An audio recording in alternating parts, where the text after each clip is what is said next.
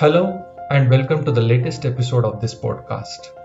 In this episode, we will talk about a perspective on transforming application support services. While a lot has already been said, written, and discussed about digital transformation, application transformation, today we shall spend some time to understand the role and the need for transformation in the very services that support these applications. Application maintenance and support is a constant need for any organization to keep them running in a fine fitting. And these support services are driven and delivered by industry standards like ITIL. ITIL standards define support processes which cover all aspects of service delivery, and it also stresses on creation of value through service delivery. Now, if we superimpose the transformational elements on these ITIL processes, we can quickly get a structured framework for transforming AMS services. In this podcast, let us look at three key ways to achieve it. One, ticket resolution agents. Second, automation tools. And the third, service orientation. In the ticket resolution space, we are seeing a rapid adoption of technologies like AI to build intelligent agents. Artificial cognition is now used in routing of the tickets, prioritization of the tickets, and even predictions can also be made in the space of issue resolution, in the space of determining the impacts of the tickets and expected monthly, yearly ticket volumes as well.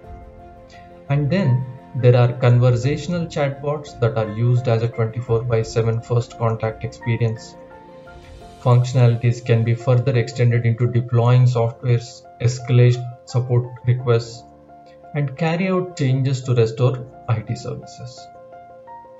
What we are also seeing is improved knowledge curation abilities of these agents, which encompasses intelligent search, suggest potential solutions, and also identify, more importantly, knowledge gaps. Some of the latest offerings in these agents include further contextualization based on the service lines like enterprise applications, infra applications, cloud applications, and so to say more application or service specific agents. Coming to the second aspect, business process automation tools. We can leverage them to automate the build and release management activities. For example, digital applications where we have faster releases, we can focus on a multi-threaded DevOps chain in helping streamline the build management and deployment activities. Automation can be used in release to deploy process chain as well.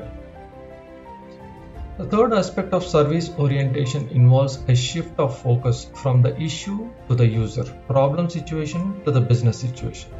In the process, we enhance overall user experience and the quality of services delivered. This focus would help bring in a culture that is service oriented. Focusing on these three transformational elements allows us to create a personalized AMS framework for our customers, enabling their transformation journey.